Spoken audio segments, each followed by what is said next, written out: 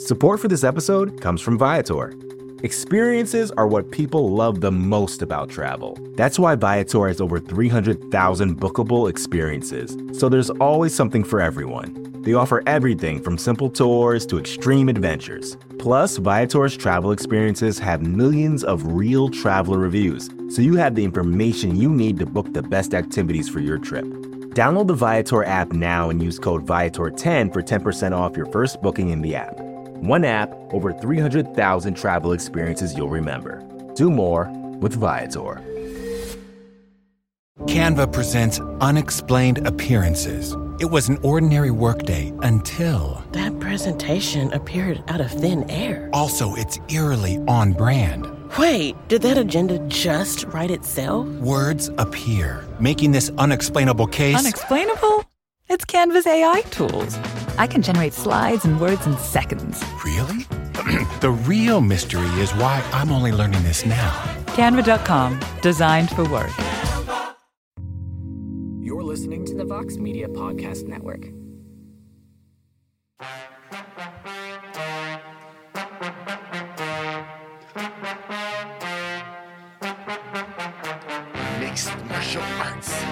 Mixed martial arts. How do we like our martial arts? In Australia, mate! Oh my God. You never know what to think when you get these intros. Sometimes Casey just screams himself out of the room. But I think his enthusiasm for this card is about as good as it's going to get, everybody. UFC 293 going down tomorrow night in Sydney, Australia. Middleweight title on the line. Not the middleweight title we were promised at first, but still, Sean Strickland steps in. He's made things very, very interesting this week, heading into tomorrow's card. He's not the only fighter that has made things interesting this week. We'll talk about that and much more as we are live here on the UFC 293 preview show here on MMAfighting.com. And what a crew we have. I am Mike Heck. We got the wise wordsmith, my bald brethren, Shaheen Al-Shadi, back on the preview show panel. What's up, Shaheen? Oh, what's going on? I mean, I can't go after Casey. That was tremendous. Caught us all off guard. It was great to be here. It was Love good. You guys. It was as good as it could be. And joining us, and this might be the debut, perhaps, on these preview shows for a pay-per-view. But when you got a card of this magnitude, you got to bring in the heavy hitters. Here he is with the greatest theme song in all of MMA, Mr. New York Rick. What's up, man? Main event Rick. Hey, how are you? Hey, buds. How are you? I'm doing great. It's a wonderful day, and happy to be here and happy to be with you guys ahead of UFC 293. It's great to have you both here. And Shaheen, let's begin with you because we don't have AK in the gymnastics scale. We don't have Jed Meshew in the new Michelin star scale, which, by the way, if you watched BTL yesterday, he gave this card a 0 and said if he was in Sydney, he still wouldn't go. Shaheen, we've talked about pay-per-view events. 288 wasn't great. 289, there was some at least appeal to it. Not a lot of known names, but you could talk yourself into, look, if you spend $80, at least the fights seem like they're going to be fun. This one, I feel like a lot of people are having a hard time getting behind outside of some of the antics we saw at the press conference and some of the personalities involved. We got a title fight. We got Tai Tuivasa, who's always fun. We got Manel Kape supposed to fight Kai France. With that fight, this card looks a little bit different, but now he's fighting a 7-0, 22-year-old newcomer. We got the Pleasure Man. I mean, where does this one rank, my friend, when it comes to pay-per-views in 2023? How excited are you for this card? I think it speaks to the quality of the card that the Pleasure Man's nickname has been like a running narrative and like one of the main running narratives throughout fight week, right? Like Tyson Pedro just can't seemingly get over this. I mean, I'm not going to sugarcoat it, right? Like this is objectively a below average UFC pay-per-view. It's probably the worst UFC pay-per-view of the year. There's not really any dancing around that, right? You look at sort of the names, the star power, it's Israel Adesanya. You could throw Sean Strickland in there and maybe Tai Tuivasa even, but outside of that, like there's just not a ton to sort of grab the casual audience, to grab the audience that sort of floats in and out of these pay-per-views and sort of picks and chooses. I mean, we were talking though before the show, and I think I certainly agree with what was being said, that you look at the main card, if you're one of those people who your judge, your barometer of is this a good card is did you have a good time at the end of it? I think you might actually enjoy this card. You look up and down this main card. I think all 5 fights could very well end in spectacular knockouts or just some sort of fun finish in that capacity. If you go through a main card, you spend $80 for it and you get five knockouts, 5 finishes, and you come away from it feeling good about your money, like, hey, good for you. You probably had a good time. But ultimately, in terms of the actual card itself, we all know what it is, right? Like, this is the worst pay-per-view we've had so far this year. Yes, New York Rick, we talked about this. There's the potential of Dana White showing up to the press conference and saying, "Hey, don't judge a card before it happens," is like minus 700 right now. Like, there's a very good chance that we could get a lot of finishes on this card, but in terms of storyline and like long-term booking, there's just not a ton here, is there? No, I agree with you. There's not a lot of stakes here, right? Like, is Sean Strickland a fight that propels Israel Adesanya in a different direction? Now, granted, if Sean Strickland can get the job done, that obviously creates some kind of new stakes for the middleweight division.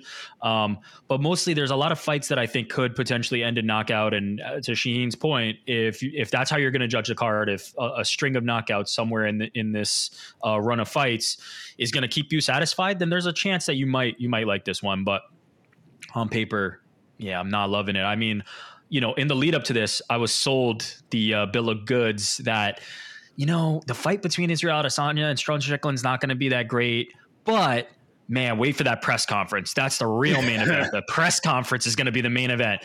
And when the press conference came, it came and went. And to be honest, the most exciting moment was generated by Manel Kopp, who is an absolute insane person. And he stole the show. So far, it's 0 for 1 in terms of things that I've been told is going to be great about this. Hopefully, the fight can be a little bit better. I'm not expecting it to. I really think this is the worst possible stylistic matchup, to the point where if you ask me who's the worst stylistic opponent for Israel Adesanya, I'd probably pick Sean Strickland, and I think he's going to style on him. But yeah, look, if knockouts are what you're looking for, I think you'll find some on this card. But if you're looking for competitive fights, if you're looking for high skill level equal matches, this one just ain't it. This card was made for Israel Adesanya to have a showcase in Australia, for them to sell some tickets and to move on to the next event. So let's get into this main event, Shaheen, because on all the various shows, I've either been asked or I've asked the other panelists, how can Sean Strickland win this fight? And the betting odds, right around minus 650, minus 700 in favor of Israel Adesanya. And when you look at it stylistically, outside of Sean Strickland, and you can't even say like if he has a perfect MMA fight, he's going to win. He needs to have like an perfect MMA fight. Like, he needs to do everything wrong to the best of his ability to beat Israel Adesanya. It's so strange finding ways for him to win, but the better storyline for sure in the aftermath is Sean Strickland winning this fight. It would be objectively the funniest thing that has happened in a long time.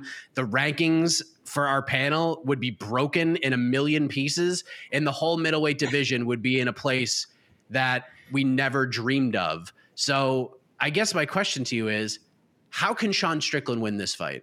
Can you paint a picture at all of how he can win? The rankings would be blown to pieces. I think, like, when Alex Pereira won the middleweight title, that really ruined our idea of what pound for pound rankings actually is, right? It sort of blew it up from the inside. If Sean Strickland wins this, like, we may as well just never do a pound for pound rankings post again. Like, what are we doing at that point? Like, Sean Strickland, top 5 pound for pound fighter in the sport. Yeah, man, I don't know. It's a tough one when, even this past week, our good friend Damon Martin on the website spoke to Sean Strickland's coach, Eric Nixick, and Eric Nixick just straight up admitted it, right? Like, this is one of the worst stylistic matchups we could have had for Sean. Sean is not this power puncher like a Pereira, this guy who's going to come in here and like, hey, he's got the puncher's chance. He's got the one-shot knockout power that can, you can catch somebody over the course of 25 minutes. That's not him. He's not really a guy who uses his wrestling. I know he's spoken all week about how he's incorporated a lot of that in his camp. And he incorporated a lot of that in his camp for Alex Pereira, and we see who he is. He's a headstrong dude who marches forward, gets at you with forward pressure, punches and bunches, and tries to hit you with the old Nate Diaz, just overwhelm you. And it's just like, that feels like an absolute nightmare for a counter striker to the level of which Israel Adesanya is, right? Like, Israel Adesanya, whether you like him or not, he is one of the most creative and just one of the most decorated and accomplished strikers that the middleweight division has ever seen. And he eats this type of stuff up for lunch. Like, this is tailor-made for just like Eric said, like a showcase fight for Israel. Because Sean Strickland's not going to, I mean, you can rewind the tape if this ends up happening and go ahead and blast it out on me. But like Sean Strickland's not going to land the Alex Burr. He's not going to land the one punch shot in the middle of the second round that puts this out. Like he has to win a decision. He has to grind this out to win this, it feels like. And that's just tough if you're giving Israel Adesanya 25 minutes. And I think that obviously plays into why this event feels so weird, right? Like this event just feels like a very stopgap sort of event in the schedule of like, hey, we're just going to give Izzy another fight and keep this moving. And, you know, some people are very excited to see what Sean did at the presser and things like that. But also it just feels weird because it is almost like a bridge fight. Like all of this just feels like a very much a bridge fight to one of two outcomes, both of which are infinitely more interesting than this, right? Because if Israel Adesanya wins, his next opponent, regardless, is going to be an opponent that I think a lot of people feel can beat him, right? It's either going to be the Khamzat Chimaev Paulo Costa winner, if you believe that's Khamzat, then that's the long-awaited Khamzat Chimaev title shot. That's the long-awaited chance to give Israel a wrestler of that degree. That's that we've been waiting for that boogeyman for 2 years, 3 years at this point to reach that sort of level. And so that's what's next. Also, Dricus du Plessis, right? Like that's still sitting out there. That is the one that this should have been. And, you know, just unfortunately the timing didn't work out. But either of those, whether it's DDP or Chimaev, that is infinitely more interesting than this and infinitely more dangerous seemingly from the outside for Israel. So this all just feels weird because, again, this is very much a bridge fight, and you don't want to say any fight's a gimme in the UFC, but this feels like the most, I don't know, just obvious gimme that we have seen the organization give a champion in a bit. But, you know, it's MMA, anything can happen. But, God, that if Sean Strickland won, the MMA world on Monday would be a very bizarre place, I'll tell you that. Absolutely. And New York, like, look, in terms of betting odds, there would be bigger upsets than this, right? But I want to, just for you personally, because like even the Sarah GSP one, like the nothing's ever going to top that one just because of how it came to light. Sarah basically won a reality show, probably lost his fight to even earn the title shot, gets in there, and a jiu-jitsu master knocked out the great George St. Pierre. But you could like even go back and just look at the build to that fight, and you could feel like George was at least kind of not taking him incredibly seriously. Even like Nunes Pena, that first fight, like there were vibes in the air that maybe Juliana can do this if she can weather the storm. And some of these other examples, like Luke Rockhold, Michael Bisping, like Luke Rockhold all week just was super overconfident. His ego was through the roof. And you just felt like the vibes were in the air that something crazy could happen. This one, is he saying all the right things? Like you can't poke holes in really anything he's done this week. How shocking would this be if Sean Strickland won? Like how can you compare this to some of the other big upsets in the history of the sport, at least for you personally? Yeah, it would be one of the biggest upsets in the sport because of how decorated Israel Adesanya is, because of the legacy he's already built.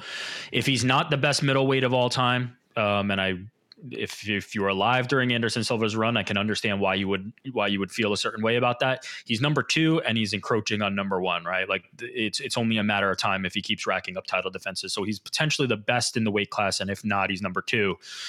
It would be massive because as we've kind of pointed out, Sean Strickland kind of fell into this opportunity, and Israel Adesanya vouched for Sean Strickland to get this opportunity. It was all custom built for this. It really wasn't a situation where he earned this shot and was the undeniable challenger. That would be Dricus du Plessis. So it would be massive. But I will say there's a path to victory, and it's something that you touched on, and it's the ego, right? A lot of times when we think about punchers' chances and when we think about how these upsets happen, it's often us kind of overestimating the capabilities of the fighter's offense. It's kind of saying like, yeah, but what if that guy lands that one punch because they've done it in the past and because they have that capability? I really don't see that opportunity for Sean Strickland because I think his offensive capabilities are what his offensive capabilities are. I think at his best, he really still doesn't have the offensive tools to defeat Israel Adesanya, even if Israel Adesanya is at a bad level. Where he can win this fight is if Israel Adesanya's ego doesn't allow him to beat Sean Strickland in the way that he's able to beat Sean Strickland. If he fights the fight where he's overly aggressive, if he fights the fight where he feels like he has to get a knockout because this was a showcase fight, if he wants to finish Sean Strickland because he had to prove something about the words that he spoke and make him pay for all these things, that drastically changes what kind of fight we're looking at here. Now, again, risk-wise, odds-wise, I'm still counting on Israel Adesanya, even if we're factoring that in to win this fight. But that is how it's done. It's if Sean Strickland is wrestling, mixing in strikes minimally, not leaving his head exposed, and really just frustrating Israel Adesanya to the point where if Israel Adesanya can't get the finish, he starts to be frustrated and his ego starts to take over. I don't expect it to happen. I really don't, and I don't think there's many out there that do. But that's the path. The path is he has to take Israel Adesanya off his game, no matter what kind of night Sean Strickland's having. Because on his best night, I still don't think he beats Israel Adesanya. But if Israel Adesanya has his worst night, now the odds are slightly more even, and that's the path to victory. But it would be an absolutely massive upset if you just look at the skill sets, if you just look at the legacy, if you just look what they've built respectively. Israel Adesanya is in a different class, and so this would be massive. To your point, nothing is ever topping GSP and Sarah. Like that one's just firmly established forever. But this would be up there in terms of ones that I just had no vision that it was possibly coming. Yeah, it's at worst top 3 for me. At worst, probably number 2. This is probably bigger than Nunes Pena if he gets this done. What? But really? Yeah, top 3. You think? I think it's top 3. You don't think so? Like just for me personally, though, not for like, you know, the greater history of the sport and like pundits galore, how they all feel collectively. But at least for me, I'd be like, wow, some vibes. This would be oh yeah, for sure. That's funny. I definitely put it top 10, but to me, like Bisping, Rockhold, Pena, Nunes, and then obviously Sarah GSP, all those just felt impossible in a way that this at least just doesn't feel that impossible, right? Like it feels, it's been a weird year. I don't know. I couldn't put it top 3, but definitely top 10. I mean, it would be wild for watch party entertainment. Sean Strickland winning would be absolutely ridiculous. It would be absolutely ridiculous. And to Sean's credit, he has handled this in stride. He is the same guy.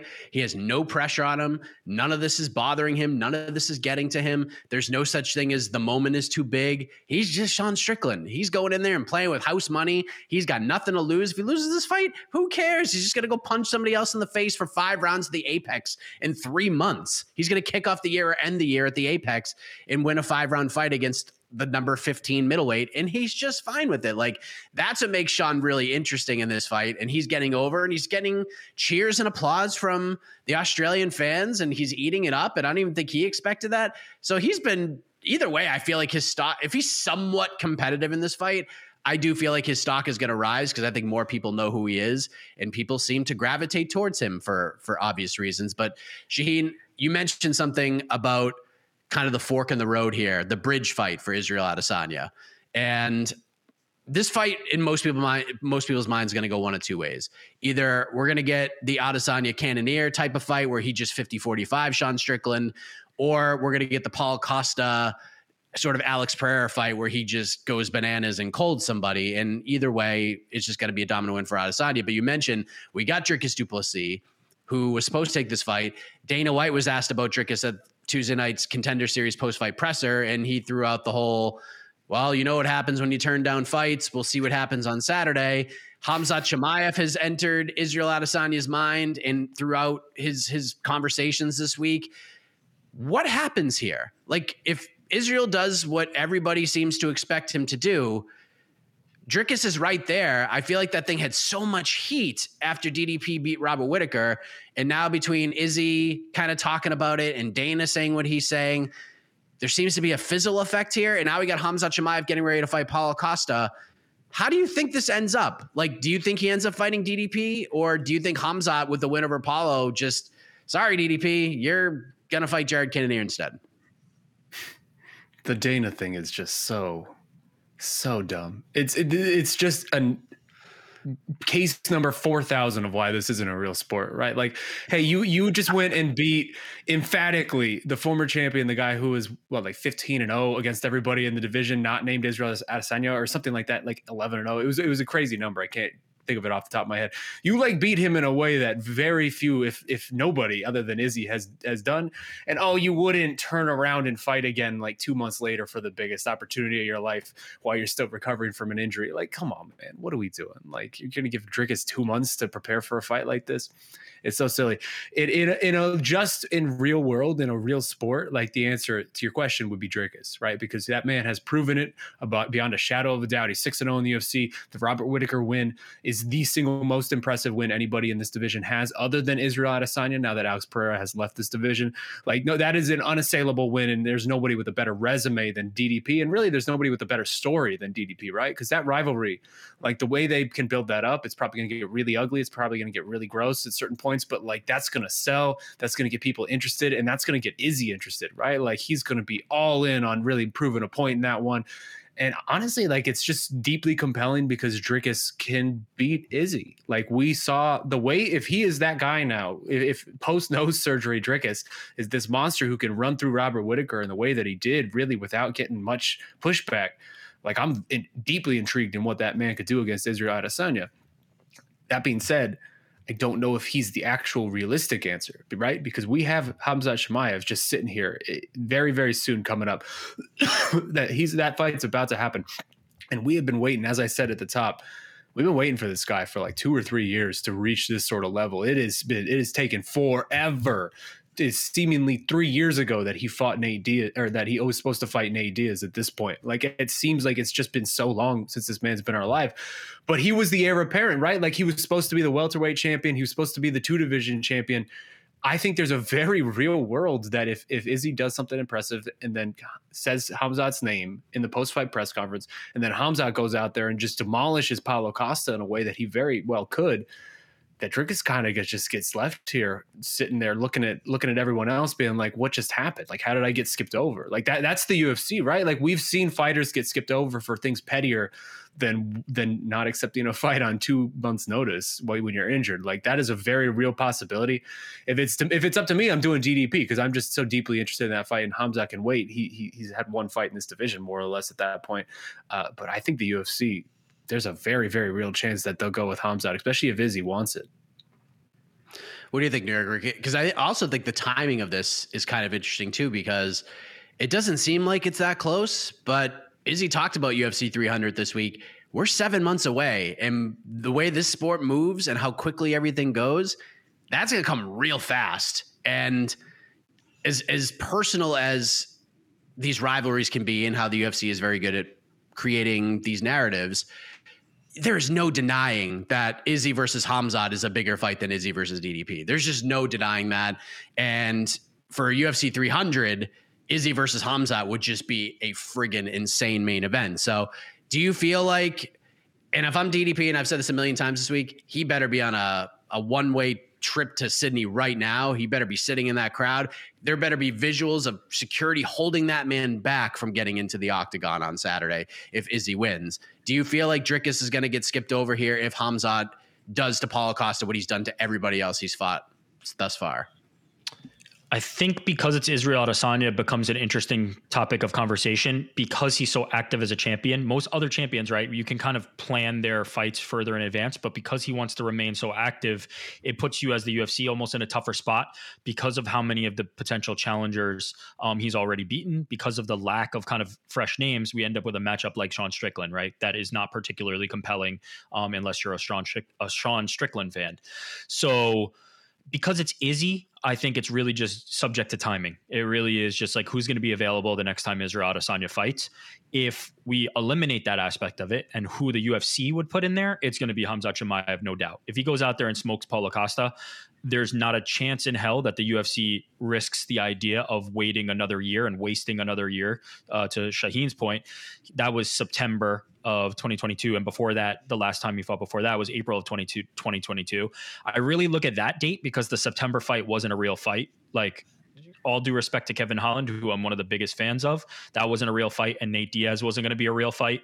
So we've kind of missed a year and a half of real fights for Khamzat. We haven't seen him since the Gilbert Burns fight in what I would consider a competitive fight. And that is too long. That is too long to wait for somebody who could have been a champion at 170, can potentially be a champion at 185, whose career is kind of on hold and hiatus until this Paulo Costa fight happens.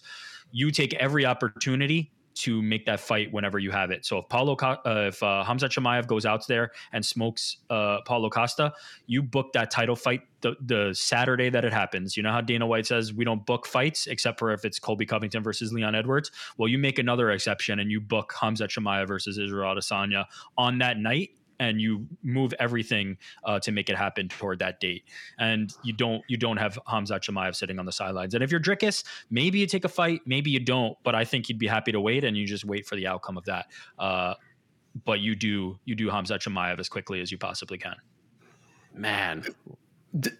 Does it feel like Dricus has dropped the ball this week to anybody?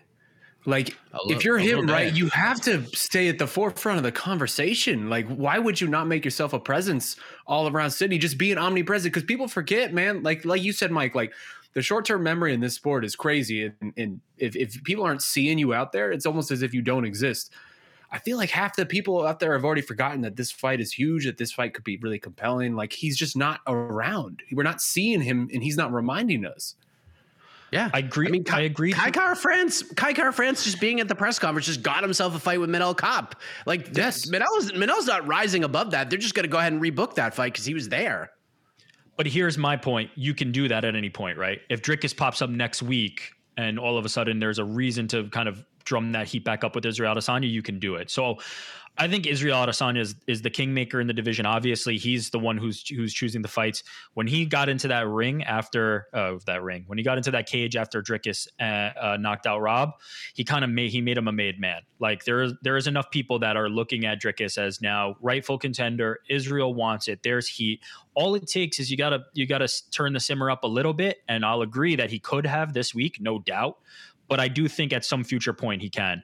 The problem is going to be if he waits too long and all of a sudden Khamzat Chimaev turns the simmer up faster, because he's going to get that water boiling. If he comes out there and smokes Paulo Costa and gets on the mic, there's not a thing in the world that's going to stop them from making Khamzat Chimaev versus Israel Adesanya. So he's got to act sooner rather than later. This would have been a great week to do it, but I don't think all is lost. I think there's an opportunity for him to kind of make some noise after the win by Israel Adesanya and kind of remind people, hey, I'm still here and I'm still the number one contender. But man, if he waits too long and Khamzat gets that pot boiling, it's the train's out of the station and he's going to get left behind. Which is so crazy to think about after that face-off at UFC 290. But let's get to predictions, and then we'll talk about some of the other storylines for this card. Right now, Shaheen, Israel Adesanya, according to our friends at DraftKings, minus 650 favorite. The comeback on Sean Strickland, plus 470. Anything can happen when that cage door closes, but I kind of feel like you're going Izzy here. How does he get it done? How high do you think that line gets by the time we get to fight night? Like it was fight hour? When I was doing Heck of a Morning, Izzy was minus 690. So some money is coming in on Sean Strickland, which doesn't, I mean, why the hell not? I mean, yeah, at that point, that's flyers, right? You're just taking a shot. It's flyers. I don't know. I bet that gets up to 700 by the time they're in the cage. Like, I mean, obviously I'm picking Izzy. This to me it's what we've said throughout this show so far. It's a tailor-made matchup for him. Like, we've just seen Izzy throughout his career. The guys who bring the forward pressure, the guy who brings the fight to him, the guys who sort of are all about that action, they tend to get slept pretty hard. Like, Alex Pereira was sort of the exception to that rule, although not really ultimately, right? Because he also did get slept. But also Alex is such a far more decorated and complex and creative striker than a guy like Sean Strickland, who's very much in that Nate Diaz mold of just plodding forward, just keep coming forward, in your face, punches and bunches, just throwing a lot of volume out. Like, Izzy eats those kind of fighters up alive. We've seen it time and time again.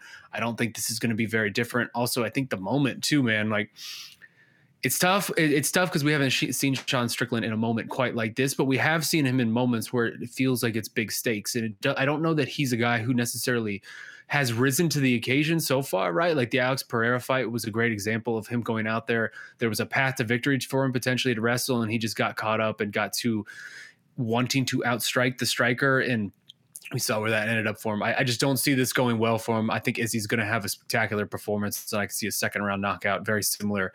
Just something that's going to end up on a highlight reel, right? Like something that's going to end up on the Izzy legacy tape once his career is done, and we'll see this knockout over and over again throughout our life. That's sort of where I'm calling it. Rick, what's the official pick here? I'm expecting a finish sometime in the early to mid rounds for Israel Adesanya. There's no technical breakdown that I could possibly provide where Sean Strickland is a threat to Israel Adesanya. It's just not possible. Like the marching forward, flat-footed, overreacting to feints, like not moving the head a ton, other than to like weirdly overreact to certain things. Like he's just a very like jittery type of fighter who's going to be there for Izzy to hit and not be throwing a lot of power back at Izzy. Like there's no reason that Israel Adesanya can't stand in the pocket with Sean Strickland and then fire back the much heavier and more technical and precise shots. He's done that against the likes of Alex Pereira, who is far superior in that domain.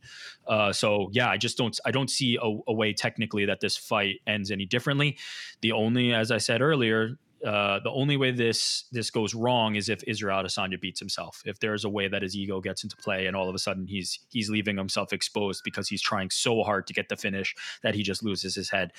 I would say that the criticism on Israel Adesanya in the past has been a lot more that he's fighting safer than more risky.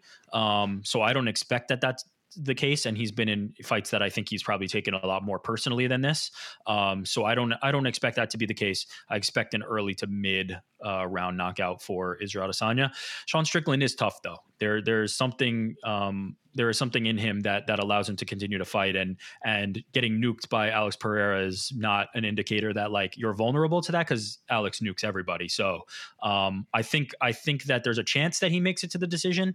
If in that case it would be 50-45 or worse. But I expect Israel Adesanya to find a finish. I will say he's kind of for the last couple of fights been alluding to some kind of submission.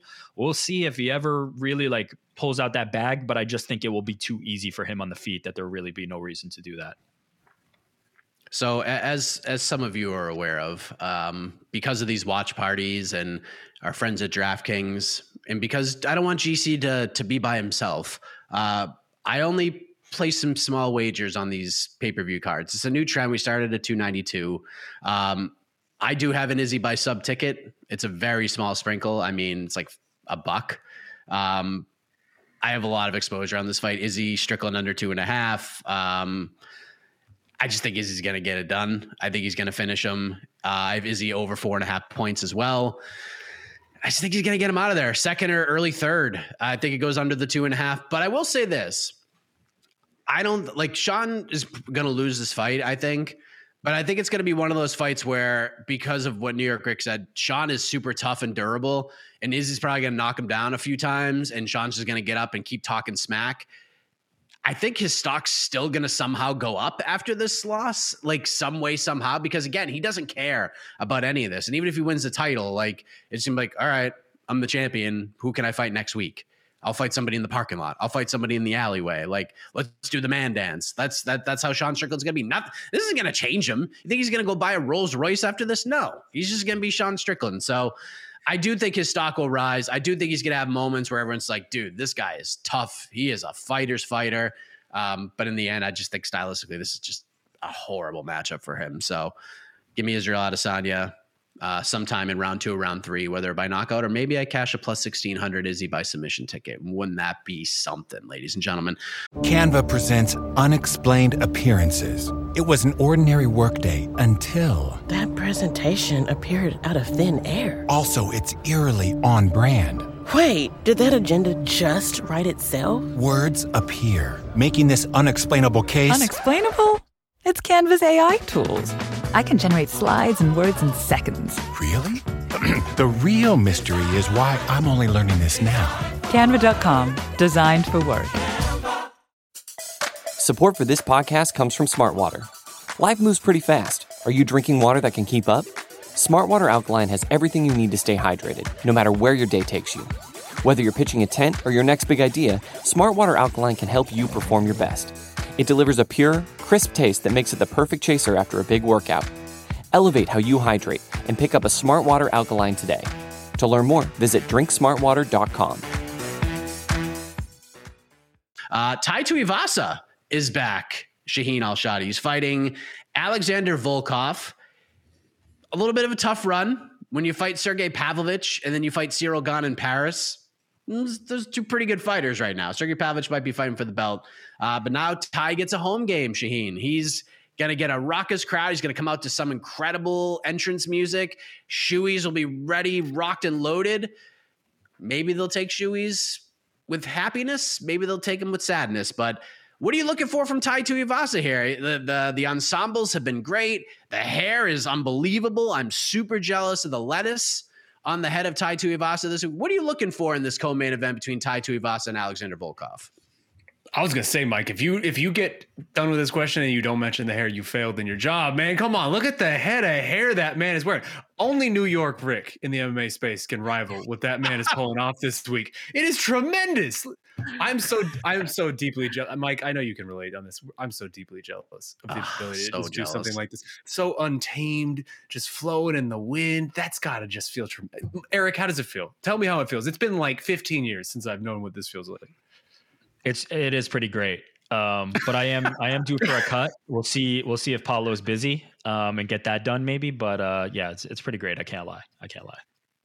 If Ty loses and cuts his hair, will you cut your hair? Yeah, why not? Let's do it. But listen, again, Paulo's a very hard guy to kind of book. Like, I try to get in for haircuts when I can. So we'll see if it can fit into the schedule. And he's got a fight coming up, but we'll see what we can make happen. That's true. I'm disregarding the personal barber aspect of your all's relationship, which I very much appreciate. No, man. I mean, this is a really fun fight, right? Like, it's not. I wouldn't say it's the best co-main event we've ever had on a UFC pay-per-view, but ultimately, it is what it is, right? You get them. And the UFC knows what it did here. They have a main card lined up with big boys, right? You got 2 heavyweight fights. You got a light heavyweight fight in there as well. Like, it's what we said at the top. There's going to be a lot of knockouts probably on this main card, and that's sort of what they're shooting for. And if you don't have the names, if you don't have the star power, if you don't have the numbers next to the names, the intriguing sort of push the division forward type of matchups, then what are you going to do? You're going to stack it with probably explosive finishes, and people will have a great time with it.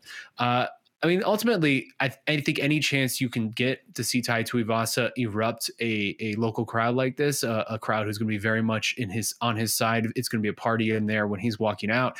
This might be a party in there when he's walking out after the fight as well. Like, the whole thing is a cool scene. We know what we get with these guys at this point. Tai and Volkov have both been in the UFC for quite a long time at this point. They've been in these rankings for a long time. They're going to be no surprises in this. I love anytime you can get Volkov against a heavyweight who's not quite nearly his size, because you can get the sort of Stefan Struve versus, like the face-off picture where somebody's head is just barely in the picture because they have to get Volkov being so tall. Like, I love everything about that, but ultimately no one's going to be surprised by this. I think there's a good chance it's pretty fun. There's also a slight chance that it's not very fun at all. But it's heavyweight matchmaking, Tai Tuivasa needs a win. Alexander Volkov hasn't really found a way to work himself in a title picture. This would probably get him the closest that he has been in a long time. But I don't know. There's not too much to say about this. Yeah, but even if he beats Tai, like, he's still probably pretty far away considering what's going on in this division with Aspinall and Pavlovich and Gane getting back into it. And if Jailton Almeida beats Curtis Blades, that changes everything. So I still think the road is a pretty long one for Volkov. I don't know if the road's as long for Tai Tuivasa, New York Rick. Everybody loves this guy. And if he comes out and knocks out Alexander Volkov and 15,000 people erupt people drinking beer out of their shoes, Ty's a popular dude. Like, I feel like he gets right back in the title picture if he knocks out Alexander Volkov. What do you think? Derek Lewis and Tai Tuivasa are never far away from title shots because they're so beloved and they knock people out like sleep style. Like, they put dudes to sleep and then they celebrate in ways that people want to see. So they're never far from a title shot. They need to string a few together and then they're there. If Tai Tuivasa had knocked out Cyril Gane, I'm fairly confident he'd have been in that title picture, if not fighting for the belt. And he almost did it, to be completely honest. I kind of look at this fight pretty similarly, actually. Like, this feels like a dog or pass to me. It feels like the odds are a little bit off. Like, I get why the bookmakers would be in favor of Volkov. I get why the general public will probably be betting Volkov. He's got more tools. He's looked really, really good recently, and Tai has been on the wrong end of a few. And if it goes long, obviously the gas tank's going to be there and Volkov's going to be the one who's remaining technical. But if you compare their resumes, like, they really just are on a similar path of losing to the guys they're supposed to lose to and beating the guys they're supposed to beat. And to be honest, like, I was impressed with Ty's performance against Cyril Gane to the point that I was thinking, like, if you run that back and you give me dog money again, I'm probably taking Tai again. And I can't say that I'm not in the same spot here where like I don't know what he's currently at, but it was around 3-1 when I was looking previously. That feels like the right side of the play for me. Like I don't see enough upside out of Volkov that I'm looking at this and going like, yeah, he should be a huge favorite over Ty and he's going to smoke him. I think Ty's going to be live. I think Ty's going to be pressing the action. And when that dude lands, it's a different type of thing. Similarly to Derek Lewis that people just can't handle. So yeah, I like Ty in this spot. If you're giving me a coin flip, I'll probably, take Volkov. I'll probably lean that way just because I feel like there's more ways to win. But if I'm looking at the odds as currently constructed, I think this is a fight where you want to back Ty. I think this is a dog or pass situation, and I think he's super live here. He's plus 210 right now. Ty by knockouts plus 300. Why not? So, that feels like a perfectly suitable play. Like Volkov is losing to the same guys Ty's losing to. It's not like I don't look at Volkov as like the upper echelon of this division. Now, with a win here and maybe another one strung together, he's kind of like knocking on that door, but he hasn't been there yet. And Ty's been in that same spot too. So yeah, I like Ty's chances here. No, I mean, what it is people looking at Wikipedia and seeing 2 red marks in a row for Ty and seeing 2 green marks in a row for Volkov, right? That's exactly what when it comes to all of this, right? Because you're right, Eric. I mean, these guys, they're essentially in the same tier of heavyweight. Like, I don't know that there's a huge gap between either one of them and sort of what they've been able to do. So, yeah, I don't know. To me, this feels more like a pick'em than what the odds are saying. Yeah, I mean, it's gonna be tough. It's gonna be tough for Volkov. Like, he's got a loss to Aspinall. He's got a loss to Gane. I don't know. We'll see what happens there. But let's wax poetically on Manel Kape, Shaheen Al-Shadi, the star of the week. Dude's getting in everybody's face. You say anything negative. It's like Elaine after she got bit by a dog in Seinfeld and she thought she had rabies, just firing at everybody, just screaming and yelling. Nobody is safe. What have you made of good old Manel Kape this week? Because he's somehow jumping on everybody's radar with the way he handled himself at the press conference and the stare down at the end today. Manel is just getting over like Rover. I love this man so much. I want us to go 45 minutes right now on Manel Kape. This dude is the best kind of lunatic, and like the way that like when I was coming up in this game, right? Big into pride.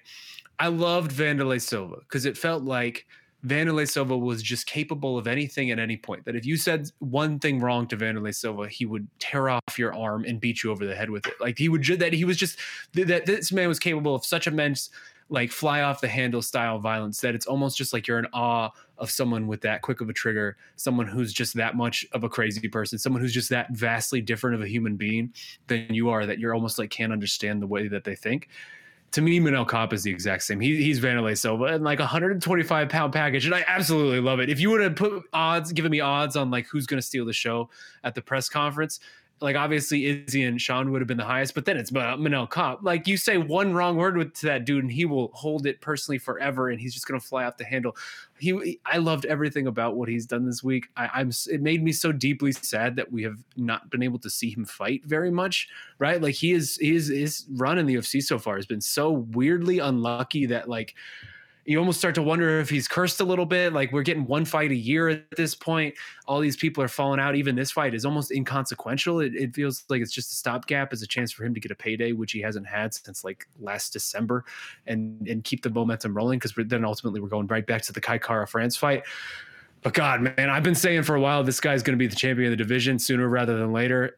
That was probably wrong because I didn't expect all these hurdles to come in his way, but I can't wait until he is the champion of this division, because this is like, he's the best type of MMA personality, character, whatever you want to throw out there. Like, I give me all of these type of dudes who are just the most erratic, most fly off the handle, most quick trigger people possible, where you just never know. I'm scared right now to say anything bad about him because he might come down to Phoenix and beat me up with it and then kick my dog. Like, you don't even know this guy. I love him. I love him so much. I remember he weighed in as the backup for one of the Figgy Marino fights, I think. And he made it, and he was just like, I'll fight. And I talked to him like right after the weigh-in and everything, and he wasn't going to fight. And he's like, I don't care. I'll go fight both those guys at the same time. Like, I'm not even joking. And I was like, I believe you, dude. Like, I absolutely believe you. Manel Kape, like, Casey and I have been on the Manel Kape train since like right when he signed with the UFC. We even went back into the archives. Episode 3 of the old What the Heck show, April, like literally like 3 weeks after I started at MMA fighting, Manel Kape was on the show. and he was much calmer than he was at the press conference. That I can assure you. But New York Rick, has anyone just before even getting into the octagon on this card, maybe Sean Strickland, you can make that argument, but has anyone stock boosted more? Has anyone garnered more attention coming in with the now opponent that he has to getting to where he's at right now, making headlines all over the place and acting just bringing the ruckus at the press conference? Have you seen just a quick rise like this from a flyweight in recent memory? This is crazy. Not from a flyweight, but it definitely has Khamzat Chimaev vibes, where it's like he's talking the talk, and if he can back it up in the cage, the sky's kind of the limit for him. Where it's not very calculated and planned in the way that like Sean Strickland is digging into the archives and trying to pull out things on Izzy. Manel Kape is just kind of like a Tasmanian devil. He's just this like cyclone of violence and energy that can't be contained and is kind of just volatile and liable to break out at any time. And people are kind of digging that. I'm definitely digging that. And to be honest, he's got a good dance partner in Felipe Dos Santos, who's kind of like bringing the energy to their stare down. Unfortunately, I think somebody has to pay for all those canceled bouts on his Tapology page, and poor Felipe is going to be the one who's going to have to pay for it.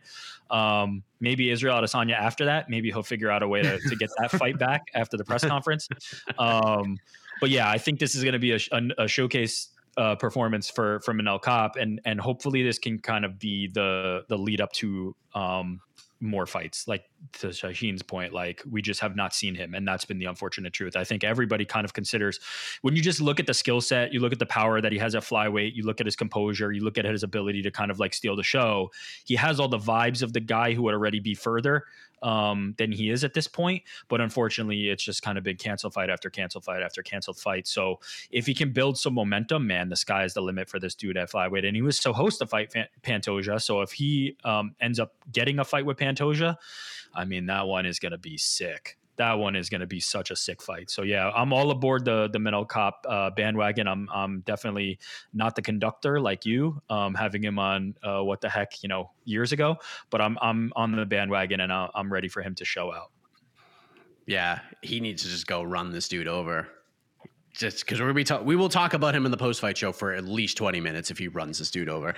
And these shoot-to-box guys, they come in looking to play spoiler, and they have done so quite a few times over the last couple of years. So we will see what happens there. We got the rematch everybody asked for between Justin Tafa and Austin Lane that ended in a nasty eye poke from UFC Jacksonville. And then we got Tyson Pedro and Anton Turkalj, a.k.a. the Pleasure Man. That's your main card. And then we got Carlos Ulberg, Doan Jung, Jack Jenkins, Chepe Mariscal is going to be insane. John McDessie's on this card, which I didn't even realize till like earlier this week. And then we got, what else we got? Kevin Josette, Kiefer Crosby just fought on Kingpin. He just fought on Kingpin against Aaron Chalmers, and his next fight is in the UFC. Wild story that is. Shane Young missed weight by almost 4 pounds. His fight with Gabriel Miranda still on. Blood Diamond's getting back in there with Charlie Ratke. And then maybe the most random fight of the year, Nasrat Haqparast versus Landon Quinones happening on this card. Landon Quinones, if you don't know who he is, was on The Ultimate Fighter and got submitted by Jason Knight in under a minute in his opening bout on The Ultimate Fighter, but got signed to fight Nasrat Haqparast in Sydney, Australia on a pay-per-view card. So there you go. That is UFC 293. Let's bring in Casey Leiden, and we'll take a few questions from the peeps. There he is. Hi Casey. Hey, everybody. You're wearing sleeves today. I feel better about myself. Yeah. Professional. You didn't want to embarrass us. Yeah. Casey, can you just go 2 minutes on Manel Kape and how much you love him? Let's go. 2 minutes is not enough. We would need 2 hours, right? That's why. I didn't want it to last. Yeah. I mean, he's the type of fighter, like, I just love everything about him. But good God, I would never actually want to be his friend or like be around him. like some fighters, like, let's have a beer with that guy. Manel Kape, I love him from a distance. It just says just pure chaos. It was erratic behavior, but I was like, oh God, I love it. I just love it so much, and I just love how, like Mike said, a few weeks out in between fights, his interviews, he's very calm, nice, and everything. But somehow, when it's fight week, he flips. It was great, and he would have fought Izzy for sure. He would have fought Izzy. Yeah, it was right so close to happening. You would have ruined the whole event. You talk about like hanging out with him. Like you would be at the bar with him just getting shots, and you'd tell him like, "Hey, dude, I really like your sunglasses," and he would take it the wrong way, and you'd end up getting slept. Like he's just a maniac, man. Him versus Brandon Royval at some point needs to happen because that's just. Hopefully somebody asks which is a more competitive fight, Sean Strickland versus Israel Adesanya or Manel Kape versus Israel Adesanya, because I have an answer, and it wouldn't be Sean Strickland. Manel Kape gives me like early Mike Perry vibes, to your point, where it's like you kind of like feel like you might be a little on edge around him. But at the same time, like Mike Perry's transition to very like much more calm, controlled energy dad mode. That's a lot different, but early Perry vibes for me. I'm a fan of Manel.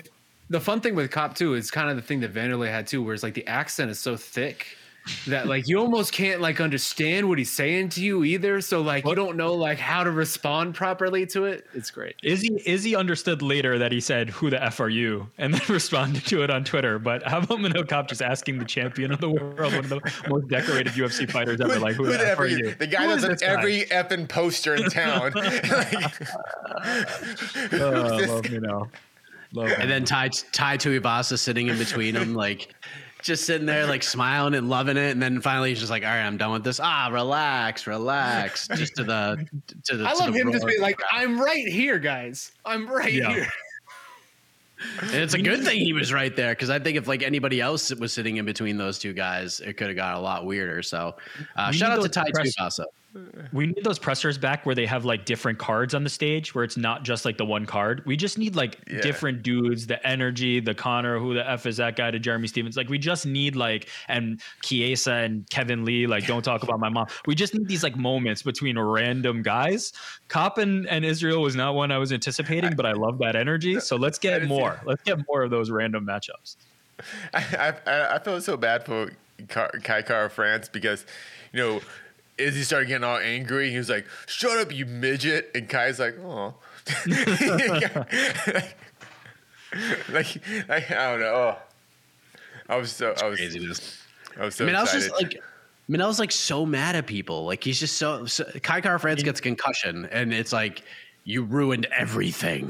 Look at his tapology. Look at his tapology, and you'll understand. There's a lot of seasons. So much level of frustration for this guy, where like each time somebody pulls out, he's just more off the handle about it. Somebody needs to pay. Somebody needs to pay for this.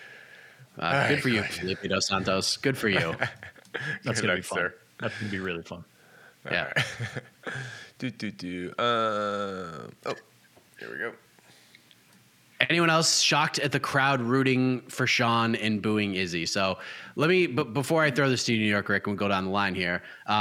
What people tend to forget, and I think I've been guilty of this a time or two, Australia and New Zealand are not the same place. Like they're not the same. It's not the same place. And Australia and New Zealand are kind of rivals.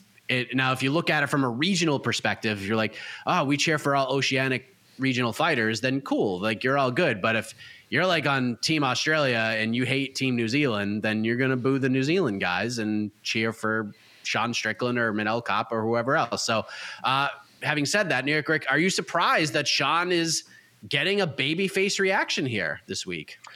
I'm a little bit surprised by the reaction to Sean. I didn't expect him to be as over. I'm not surprised by the reaction to Izzy. For one, like obviously he's knocked out Robert Whittaker on Australian soil, and I'm sure that there's people who like just never liked him and will never like him.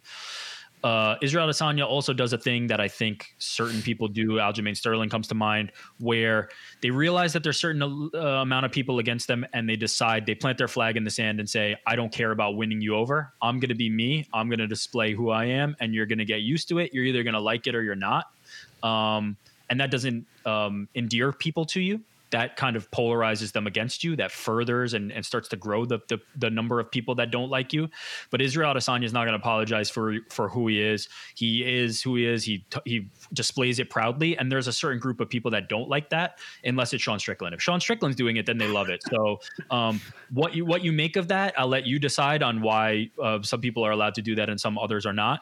But I think Israel being unapologetic about who he is and already kind of having a group of people that don't like him is only going to continue to grow. But the moment he sleeps Sean Strickland and does a TikTok dance over him or does a bow and arrow like he does over Alex Pereira, those same people are going to be talking about how it's the coldest celebration ever and going crazy and texting their friends and doing all these things. So all Israel Adesanya needs is to win the fight in the way that he's capable of doing, and those people will become his biggest fans. In fact, I'd argue that they're probably his biggest fans. They're just in the closet about it and don't want to say it. They're kind of these like self-loathing type of fans. But I'm not surprised by that reaction. I am a little surprised by just how over Sean Strickland is.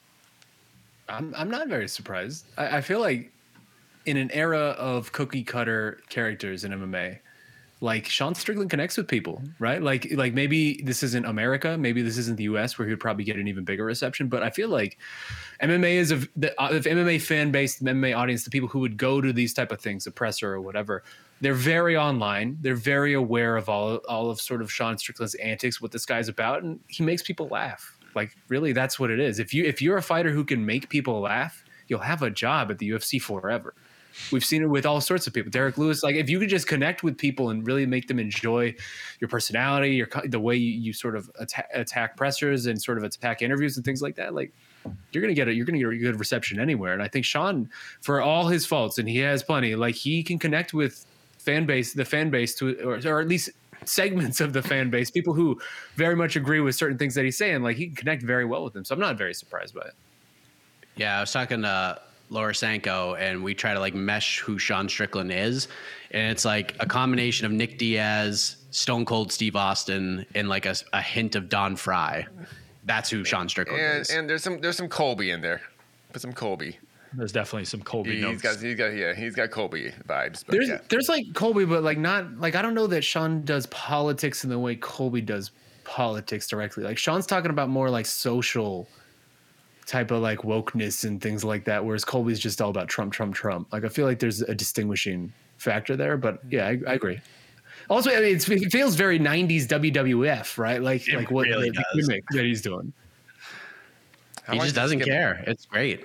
I think he does care. I actually that's one thing I kind of disagree. I think he does care about his image and this whatever. Like I'm a disruptor, I think he really does care. But the whole cancel me shirt is like, dude, you're a main event for the biggest fight promotion in the world. You have every media outlet begging you for interviews. We're getting put on the biggest platform possible. You're like, nobody's listening to me. It's like, what are you talking about, man? You have every microphone in your face. I think he does care. I think he really cares about his image much more than I think he fakes it. I don't know. I think that applies to both guys, by the way. Like, I think Israel Adesanya this week has done a lot of like, Sean's not really bothering me. He seems pretty bothered, if I'm being honest. It seems like Sean has kind of gotten to him a little bit this week.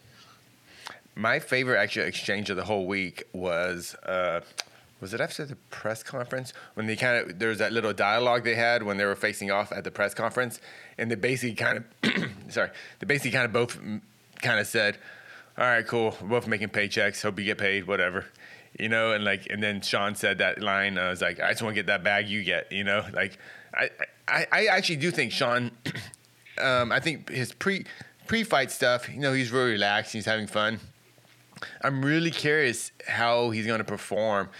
Not saying even the A+ version of Sean Strickland beats the worst version of Izzy. I'm not even sure that happens, but I think there is a lot of pressure on Sean Strickland, because if he gets totally smoked, when's he getting a title shot again? Because he talks about it all the time. He wants to get paid. He wants money. He's in this for the money. And if he wins this, if he wins this, his life changes. If he loses this fight, he's back to just, upper middle class living Sean Strickland, I just think there's a lot of pressure on Sean. I think he's going to feel it when he walks out into that cage and sees Izzy across the cage from him. Saturday night. I'm not sure he'll Sunday get a morning. title shot again. I think you're right. Like, this is probably the shot that he has. You know at what the I'm trying to title. say? Like, Sean's not a dummy. Like his life changes forever if he wins, and that's a lot of pressure. To me, that's not a house money thing. That's like, geez, you know. No, But the circumstances, though, you know what I mean? There's huge potential reward. You're right. Like the ceiling on it comes off if he can win.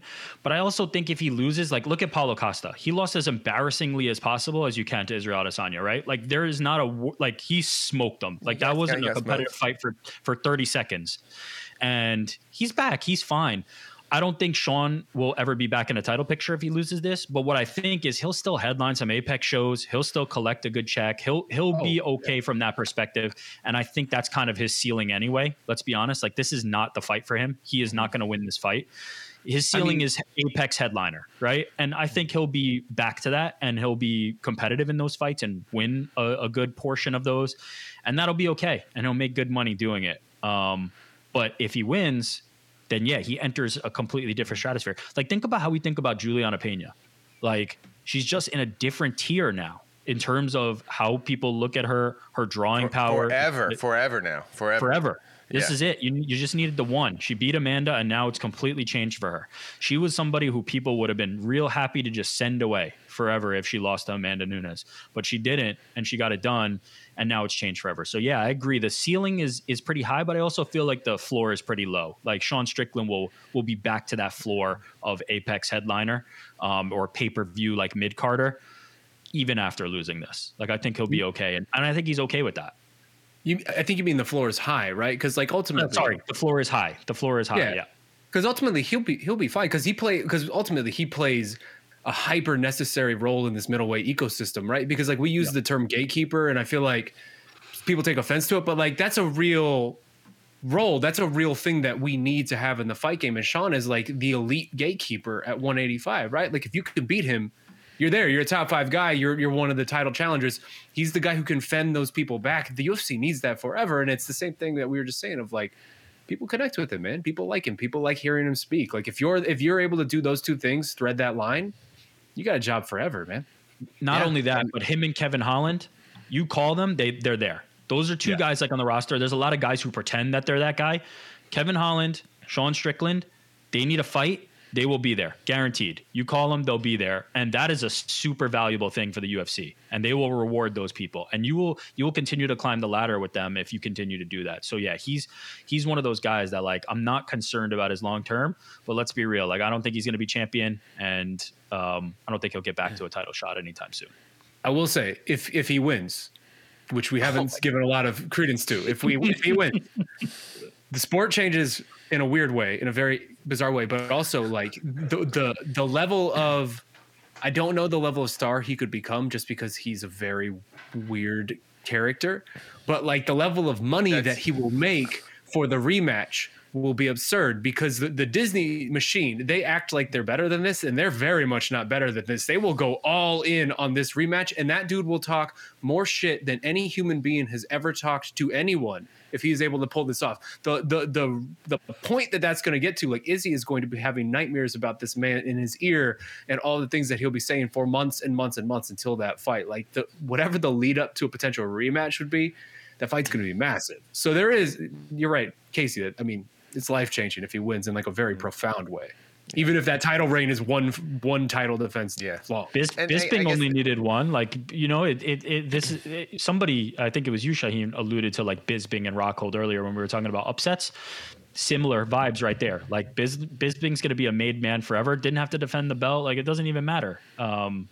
Did he defend the belt? Excuse me, sir. He defended the belt against Dan Henderson. Dan Henderson. Maybe Strickland can squeeze one of those in. Hamza, Number right? 11 ranked 40-year-old Dan Henderson, and then fight Izzy again. Yeah, like and then GSP comes and takes it, but yeah, the ceiling is high, but I think the floor is also really high for Sean Strickland here. Like I don't think there's much at stake for him.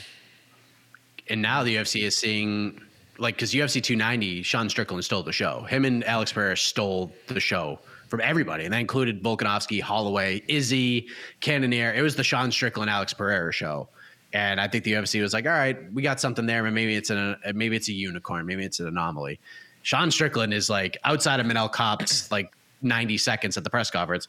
It has been the Sean Strickland show all week long. It is Sean. He is driving the interest. People are gravitating towards him. Not only will he headline Apex cards, but he might just be like a pay-per-view main card guy moving forward too. Let's get this dude at the press conferences, and he could be a big cog in our wheel. He's right there. Does Sean Strickland? Is it just the hardcores that are interested in him, or are casuals interested in Sean Strickland yet? I don't think there's a casual alive that's tuning in for a Sean Strickland fight. Like he's just not that exciting as an actual fighter. That's ultimately it too, right? Is the in-cage results are not. He's not like a really exciting fighter. That's what I think really matters, because I think when last week, was it whatever, 2 weeks ago, when the O'Malley Aljo fight happened, basically the conversation was UFC clearly wants Sean O'Malley to win. Does the UFC want Strickland to win? No, I don't think so. No, I don't think so. Absolutely. We're saying Strickland's such a big star. They didn't even want to give him this opportunity. Exactly. We're saying he's such a big star. He's like, he's going to be his pay-per-view mainstay. I just don't quite believe that yet. I think they're two different things, because I think he already is a pay-per-view mainstay. I think he was that the moment he got in the presser battle with Izzy before the Pereira fight. Like, it's the same thing of just, if people want to see you fight, or people are interested in your character and what you have to say, like, you're going to be on pay-per-views like this for the rest of your career, right? He also doesn't have to be that guy now. He can be that guy later. As an example, right? Like Kamaru Usman's reign was good, and it kept the UFC like having a guy who's a dominant champion. But Colby Covington comes back in the mix, and all of a sudden it's back. It's like he never left, right? You kind of just need some of these characters to stick around, and you don't necessarily have to use them right now. They can be down the line somebody that you throw in there. Sean Strickland could be the foil for any guy. All of a sudden, Hamza needs somebody to talk some ish to him and rile him up. Throw Sean Strickland in there. Now you got something. Like, he's a guy that is kind of so interchangeable in that regard, and is able to drum up interest so much, regardless of and compare him to Colby, not necessarily because I think their shticks are similar. I do see some elements, but I do think there's distinctions. It's more for the idea that like Colby's fights aren't that exciting either. Like, Colby's a high volume guy. He's going to throw a lot, but he's really just like not going to finish anybody. It's going to be pretty like meat and potatoes. And so is Sean Strickland. Like, when Sean Strickland beats people, it's going to be a jab fest. He's going to be walking after him flat footed, and there's not going to be a finish. And we know that. And we know that with Colby Covington too. So most of the time, the attention that they're drawing is outsized, and their actual in-cage product isn't that exciting. If Colby Covington or Sean Strickland were anybody else, people will be snoozing them and saying that they're, curtain jerkers, if they're even on the perfect example is Colby. Before he even changed his persona, he was literally a curtain jerker. He was a guy who was on the undercard. Like, that's where Sean Strickland would be, and that's where Colby Covington would be back if we were only grading their style alone. But they bring more to the table beyond just their actual style. Sean Strickland at like UFC 4 would have been like the biggest superstar ever. Yeah, like he would have just fit into that NHB era in such a real way. Like, really missed opportunity there. I mean, he's got some good wins. Like, he overwhelmed and beat the hell out of Brendan Allen. Like, that win is aged very well. Just in the second round. Yep. Abus Magomedov is what it is. It was as BC called it on BTL yesterday, a get well fight leading into this. But yeah, man, it's interesting times. And there's value to being, a Sean Strickland who, even though most people feel like you can't win, but you're still generating interest for a fight. Like, there's still something to that. There's value to that. So we'll see what happens. It would be, I don't even know how we're going to do a post-fight show if Sean Strickland wins the middleweight title. We're going to have to wait like 3 days. It would be super fun. Oh, man. Wow. What a world. All right, I'll take a couple more. Here we go.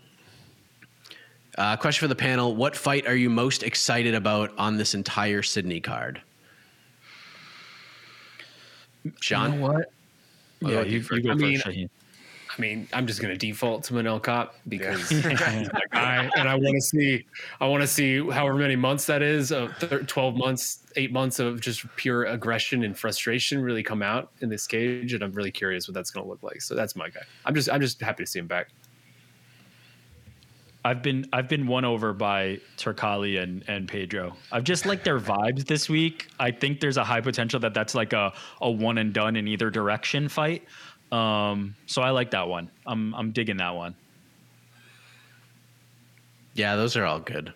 I mean, the obvious is like Chepe and Jack Jenkins, right? Like that one's gonna be a banger. But it almost feels too obvious. It's like if you're looking up the card, it's kind of the one that everybody's gonna pick.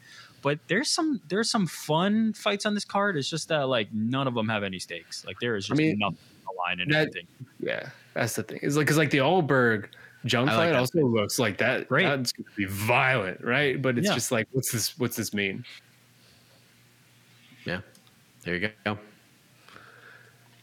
Since Cannonier versus Izzy was a snooze fest and Cannonier versus Strickland was a snooze fest, I mean, Izzy versus Strickland is likely to be a snooze fest.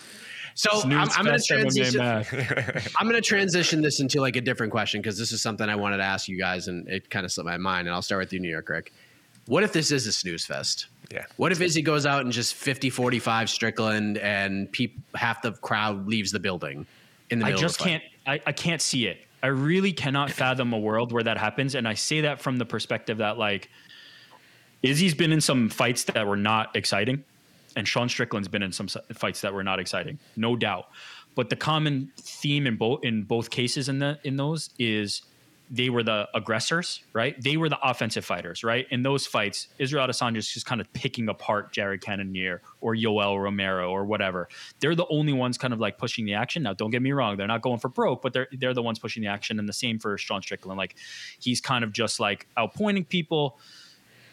Both of them can't be offensive in this fight. I don't see a world where both of them are just like equally offensive. Somebody is going to impose their will on the other. Somebody is going to dominate the other. I am guessing, and most reasonable people are guessing that that's going to be Israel Adesanya.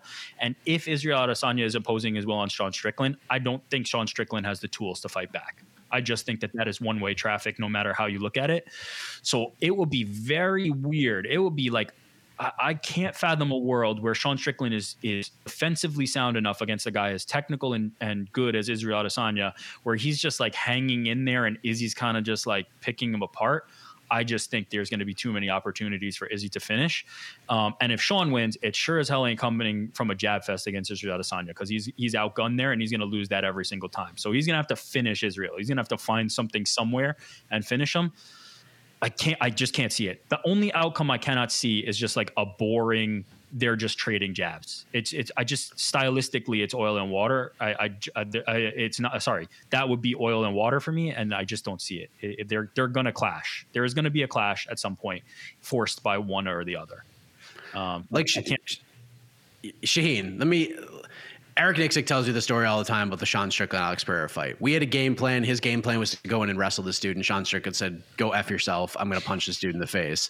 And Nixick has said, "Yeah, it's a bad stylistic matchup, but we have put together a game plan. We feel confident enough that if Sean follows this game plan, he can beat Israel Adesanya." So what if this game plan that they've crafted and he is somehow mind melted Sean Strickland into believing this is the path to victory? I'm going to listen to everything he says. What if it's just like, hey, instead of being the offensive striker, you be the counter striker, and we end up with like a weird Spider-Man flipping the webs at each other? Like, what if that happens? Like, what if Sean is not the over aggressive guy and he slows down the pace, and this turns into somehow Sean Strickland becoming a mid-range kickboxer, and he's just like, all right, I mean, if you're just going to give me this, I'm going to take it. Like, what if this fight ends up like that? And it's just Izzy. That would be like picking this dude apart. A worse version of Izzy versus Romero. Or a worse version. Yeah, like, what if that happens, though? Like, because even that's not a winnable fight. Even if this is Strickland's game plan and it's like ironed out that like the hardcore's like, all right, this is the game plan. And Eric Nixick says, oh no, this is what we wanted to happen. Izzy's going to get all the blame for it. Is he not? Like, he's just going to get it. He's going to get all of it. Do you think that Sean Strickland can do that though? Like, everything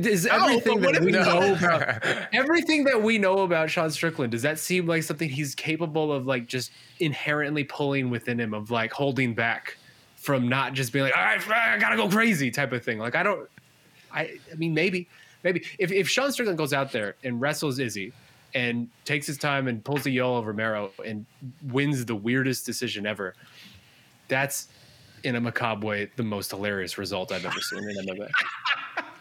Like that's just I'm super here for whatever that result is. If that's how this happens, and then Sean just goes off on a tangent for the next 3 months talking about how he beat Izzy, like that's just whatever that world is. I'm here for that. That's really weird. Oh my God. Let me just allow me for 1 second to point out the difference between Sean Strickland and Yoel Romero, because I know that makes sense in this fantasy world, but the book on Yoel Romero is lack of activity and then explosion that ends very violently, killing people. That is the book on Yoel Romero. The reason Israel Adesanya wouldn't rush that is because if he does, Yoel Romero is going to kill him the way he's killed many people before. If he rushes Sean Strickland, there's really not a lot coming back at him. Like, I just don't see a world where he's frozen in place like Yoel Romero would be, and there's anything that's scaring Israel Adesanya. He's going to beat his face in if he's just standing still. That's the thing with the Romero fight, right? Like, you go back to early in that fight, Izzy rushed him early and then got caught with that. Izzy got caught. He's like, all right. And then he's like, all right, man, like, I'm cool. If you're not going to kick your legs for the next 25 minutes, but whatever. Yeah. I just don't. If Sean Strickland could do that, I'd be floored. I'd be floored if he could make Izzy fear him in that way by standing still. To me, the wrestling is like the more interesting part of this question, because that's not really something anybody is talking about. Is like, what if Sean just goes out there and tries to wrestle the entire fight? And like, in theory, that feels valid, right? Like, that feels like a viable path for him. But I don't know. To me, that is also overblown. Where like, who have we really seen out wrestle Israel Adesanya outside of like Jan Blachowicz in a very early Marvin Vettori, super early in Izzy's career too? Like I feel like the defensive wrestling thing that people try to poke at with Izzy maybe is not there to the degree that they think it is. Like, he's a pretty damn good at fending off takedowns. And just even with his movement and lateral movement, like preventing the idea of takedowns even coming at him. And being in we don't even need to go. We don't even need to go back a month to reflect on the like just wrestle him conversation that was around Sean O'Malley, who showed maybe that doesn't work so hot. Like, maybe it's not as easy. Somebody to who understands angles and movement and all that. Like, just wrestle him. Yeah, Let me tell you, like Anderson Silva, Israel Adesanya, just wrestle him. Yeah, it's like just wrestle him. That's it. Just wrestle him. I don't understand how these guys are the goats. Just gotta wrestle him, bro. Come on. Yeah, piece of cake. I'm telling. One thing that I've learned, and I think some of the people that are watching this as well, I came into this preview show with like no vibes of like anything crazy happening. I'm not saying I have a lot of vibes that something crazy is going to happen, but I have some now. I have some. We're talking this out. Everybody but you has talked about how he has no chance, no path to victory. And now you're just like, that did it for me. That sealed it. Now I'm starting to believe. And you know what? Based on some of the picks I've made on the MMA Hour, you're probably right. Right. Just based on how rough a run it's been for me. Okay, so I don't feel I'm at least attempting to mentally prepare myself for the near impossible. And I don't know what that actually looks like right now. But I'm starting to prepare myself for a world that I didn't think we'd be living in. That's the vibes. It's a weird year. This is why we love MMA, though, because like in other sports, it really isn't possible. But this is the one where like the impossible actually is possible. Every so often, there's one random night in the middle of September or the early part of September where all of a sudden Sean Strickland's the champion of the world and everybody's just like, what the F happened in this scenario? Because you're right. Because like I said, like last week, Rose Namajunas catches a kick, breaks her pinky, whatever. You never know. Like, Izzy's a human. He catches one kick, snaps his middle finger, just something stupid, and all of a sudden, that's just enough to make this fight stupid enough where Strickland somehow wins a 48-47. You know, maybe John Jones' toe nearly breaking off against Chael Sonnen was 2 minutes away from the craziest outcome in MMA history. So it can happen any random night. Can you imagine if Sean Strickland like Cody Garbrandt Israel Adesanya, where he's like styles on him? He's like dancing in the fourth round when Izzy misses a punch. I cannot imagine it, but it would be the funniest thing I ever saw in my life. Oh my gosh. I want like all of these things to happen in some way. It's been a couple years of chaos, man. Like we've seen some weird stuff, dude. Oh my gosh. Do we have any more questions? I don't know if we can talk. Leon Edwards, by the way, another good example of like just wrestle him. Just wrestle him. Leon Edwards, Sean O'Malley, Israel Adesanya. Just wrestle him. Just wrestle him. Yeah. Easy, man. That's it. It's that easy. Don't overthink it. Oh my gosh. I think we're good, gentlemen. Yeah, great. I mean, look, we have to mentally prepare for chaos in a couple of hours on MMAfighting.com because we got game-bred bare-knuckle MMA going down. Junior Dos Santos versus Fabricio Verdum 2, ladies and gentlemen. That is about to happen, but tomorrow's going to be a very busy day. We got the People's Pre-Fight Show. We got the watch party. Jose is in Sydney. We'll have all the post-fight interviews with the winners and the tastemakers of the card. We'll have the post-fight press conference. We might have the most insane post-fight show in the history of MMAfighting.com. We'll have an on to the next one. It's going to be a busy weekend. And if you don't want to spend $85 on this pay-per-view after taxes, join us for the watch party, because I can tell you right now, GC and I are going to be excited. New York Rick, main event Rick, is going to join us, and boy, does he have his hands full following the GOAT Parker Porter, who will join us for the co-main event. Yes. Tai Tuivasa and Alexander Volkov. That is going down. Hit the music, Casey. We are out of here. You're all the best. I'm telling you, I'm feeling vibes. I feel UFC 300, Sean Strickland versus Hamzat Chimaev, headlining UFC 300, coming to a television near. Let's go, baby. Porter Jones 2? Porter Jones 2 in the co-main event? Oh, let's go. If this happens, hey, it's John only Jones said he wants that big paycheck. John Jones wants the big paycheck.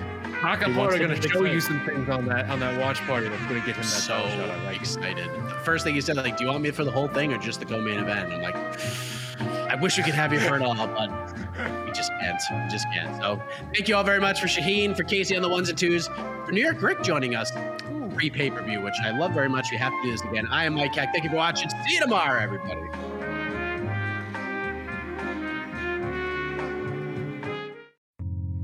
You're listening to the Vox Media Podcast Network. Welcome to the Canva guided meditation for stress at work. Impending deadline? Generate Canva presentations in seconds. So fast.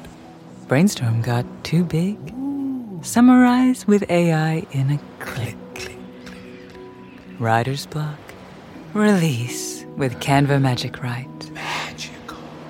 Stress less and save time at canva.com. Designed for work.